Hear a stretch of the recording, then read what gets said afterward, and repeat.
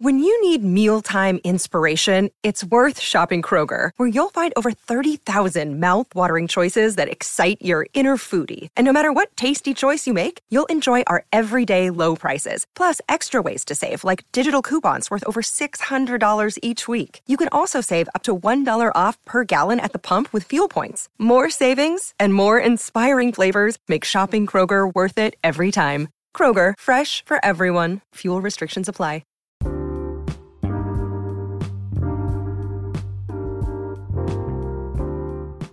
Well, hello there, and welcome to The Tint, a podcast dedicated to lovers of the natural botanical style aquariums and pretty much any type of aquarium that's a little bit outside the bounds of the conventional. I'm Scott Fellman, your host, provocateur, aquatic enthusiast, and always a fish geek. Welcome to The Tint. Today, I want to address what I call a most persistent myth. Now, one of the things I love most about this whole Blackwater botanical style aquarium genre is that even though hobbyists have been playing with them for decades, there's really been virtually no discussion or serious analysis of the techniques, the characteristics, and the processes involved in creating and maintaining them, short of throw some peat moss in your filter, 1960s to 1980s, or toss in 5 catappa leaves for every 10 gallons of water. That's kind of the 1990s to today.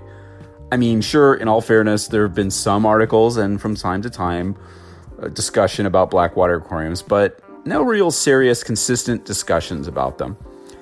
And something as broad-reaching in the aquarium hobby, limited discussions on a topic generally leads to 3 possible things happening in my experience. Number 1, assumptions and long-held beliefs and misconceptions are totally perpetuated and regurgitated, often by those who have little, if any, experience with the subject. Number 2, only the bad experiences, the warnings, and the negative impacts and aspects of the topic are given play among hobbyists. So myths, as if you will, become a major part of the whole narrative there. Number 3, the topic becomes this arcane sideshow specialty, garnering little interest while maintaining sort of an aura of mystery and, those persistent assertions that it's challenging or foolhardy to work with these. And I think that's what happened with Blackwater aquariums. In fact, for sure, I believe that's what happened.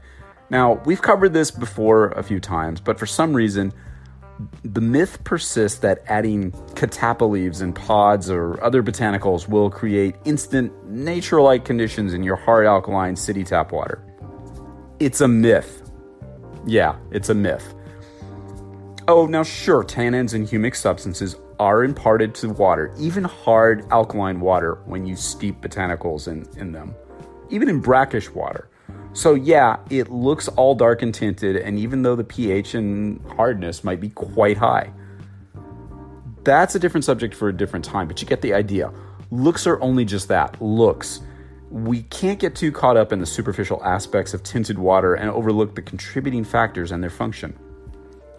So why can you have dark, rich-looking water and still be hard and alkaline? Well, to understand why, we kind of need to refamiliarize ourselves with the concept of carbonate hardness. I know, I hear the groans. Now, before we get too far, I'm going to dispense with the obligatory disclosure confessional that my knowledge of water chemistry is quite basic. And I'm not proffering that anything discussed here is the last word on the subject. It's an explanation of some facts and ideas based on my limited college chemistry and an understanding of these things from being a practicing aquarist. I admit at a certain point in the discussion about this stuff with really knowledgeable people, my eyes start glazing over. There are plenty of you out there who can just school me on this stuff, and I encourage your input on these more esoteric yet very important aspects of the hobby. We'll all benefit from them. Anyway, back to that bit on carbonate hardness. Now, this is one of those terms, along with general hardness, GH, that we see bandied about all over the internet and in books and in hobby discussions. And it's super confusing to me, as there's multiple ways of determining hardness of water in general. But for us, it's for aquarium purposes. Now, hardness is essentially a measure of the total concentration of specific minerals dissolved in the water. That includes calcium and magnesium, as well as other minerals like potassium and sodium. Now, it's often said that the concentration of these minerals in a given quantity of water contribute to the hardness. Now, there's a few ways of measuring this. As a reef hobbyist of decades, I was long ago indoctrinated to use KH from the German word carbonate, to measure the carbonate and bicarbonate ions of a given aquatic system, which function as buffers and keep the pH from dropping. And KH is a component of GH to make matters more confusing. And KH can never be higher than the general hardness of the water because of this fact. And a lot of test kits will measure both, as if a guy like myself needs more confusion in his life. So really, the easiest way to understand this is to read it. Me talking about it is going to confuse the heck out of you. And the easiest way to make hard water soft for us fish geeks is to make an investment in a reverse osmosis deionization, or RODI unit. This gives you water with little to no general hardness, and it sets the stage for more easily reducing the pH by utilizing botanicals and materials like that. In general, it's fairly safe, gulp, to state that soft water is usually acidic and hard water is usually alkaline. And of course, that's where the fun and the confusion begins. A lot of people ask about utilizing leaves and botanicals to lower the pH in their aquariums. It's a good question, and it's one worth addressing. And as you're no doubt aware by now, many of these natural materials release substances into the water, such as tannins and humic acids, which can acidify it if the water has a low enough KH. I'm going to say it one more time. Most botanicals won't do much to significantly reduce the pH if you start with hard alkaline water, as the KH will prevent the acids released by these materials from reducing the pH. As many of you know, it's entirely possible to have darkly tinted water that's hard and alkaline. Now, although the humic substances and the tannins imparted by the botanicals are present in the water with those characteristics, it's a big difference between the water being a certain visual color and it being soft and acidic. I get a bit frustrated with the idea of commercial black water extracts creating a sort of instant Amazon type of water or whatever. Now, it's not that these are bad products. I just get frustrated because although these products definitely work at tinting the water and possibly even lowering the pH under circumstances outlined above, water with little to no carbonate hardness, for the most part, they tend to perpetuate this myth that you can just add a bit of this or a pinch of that to your tap water and you'll have a black water aquarium that'll make your neon tetra spawn or whatever. If it were that easy, we'd all been keeping black water tanks and spawning rummy noses decades ago, right? Of course, there's way more to it than that.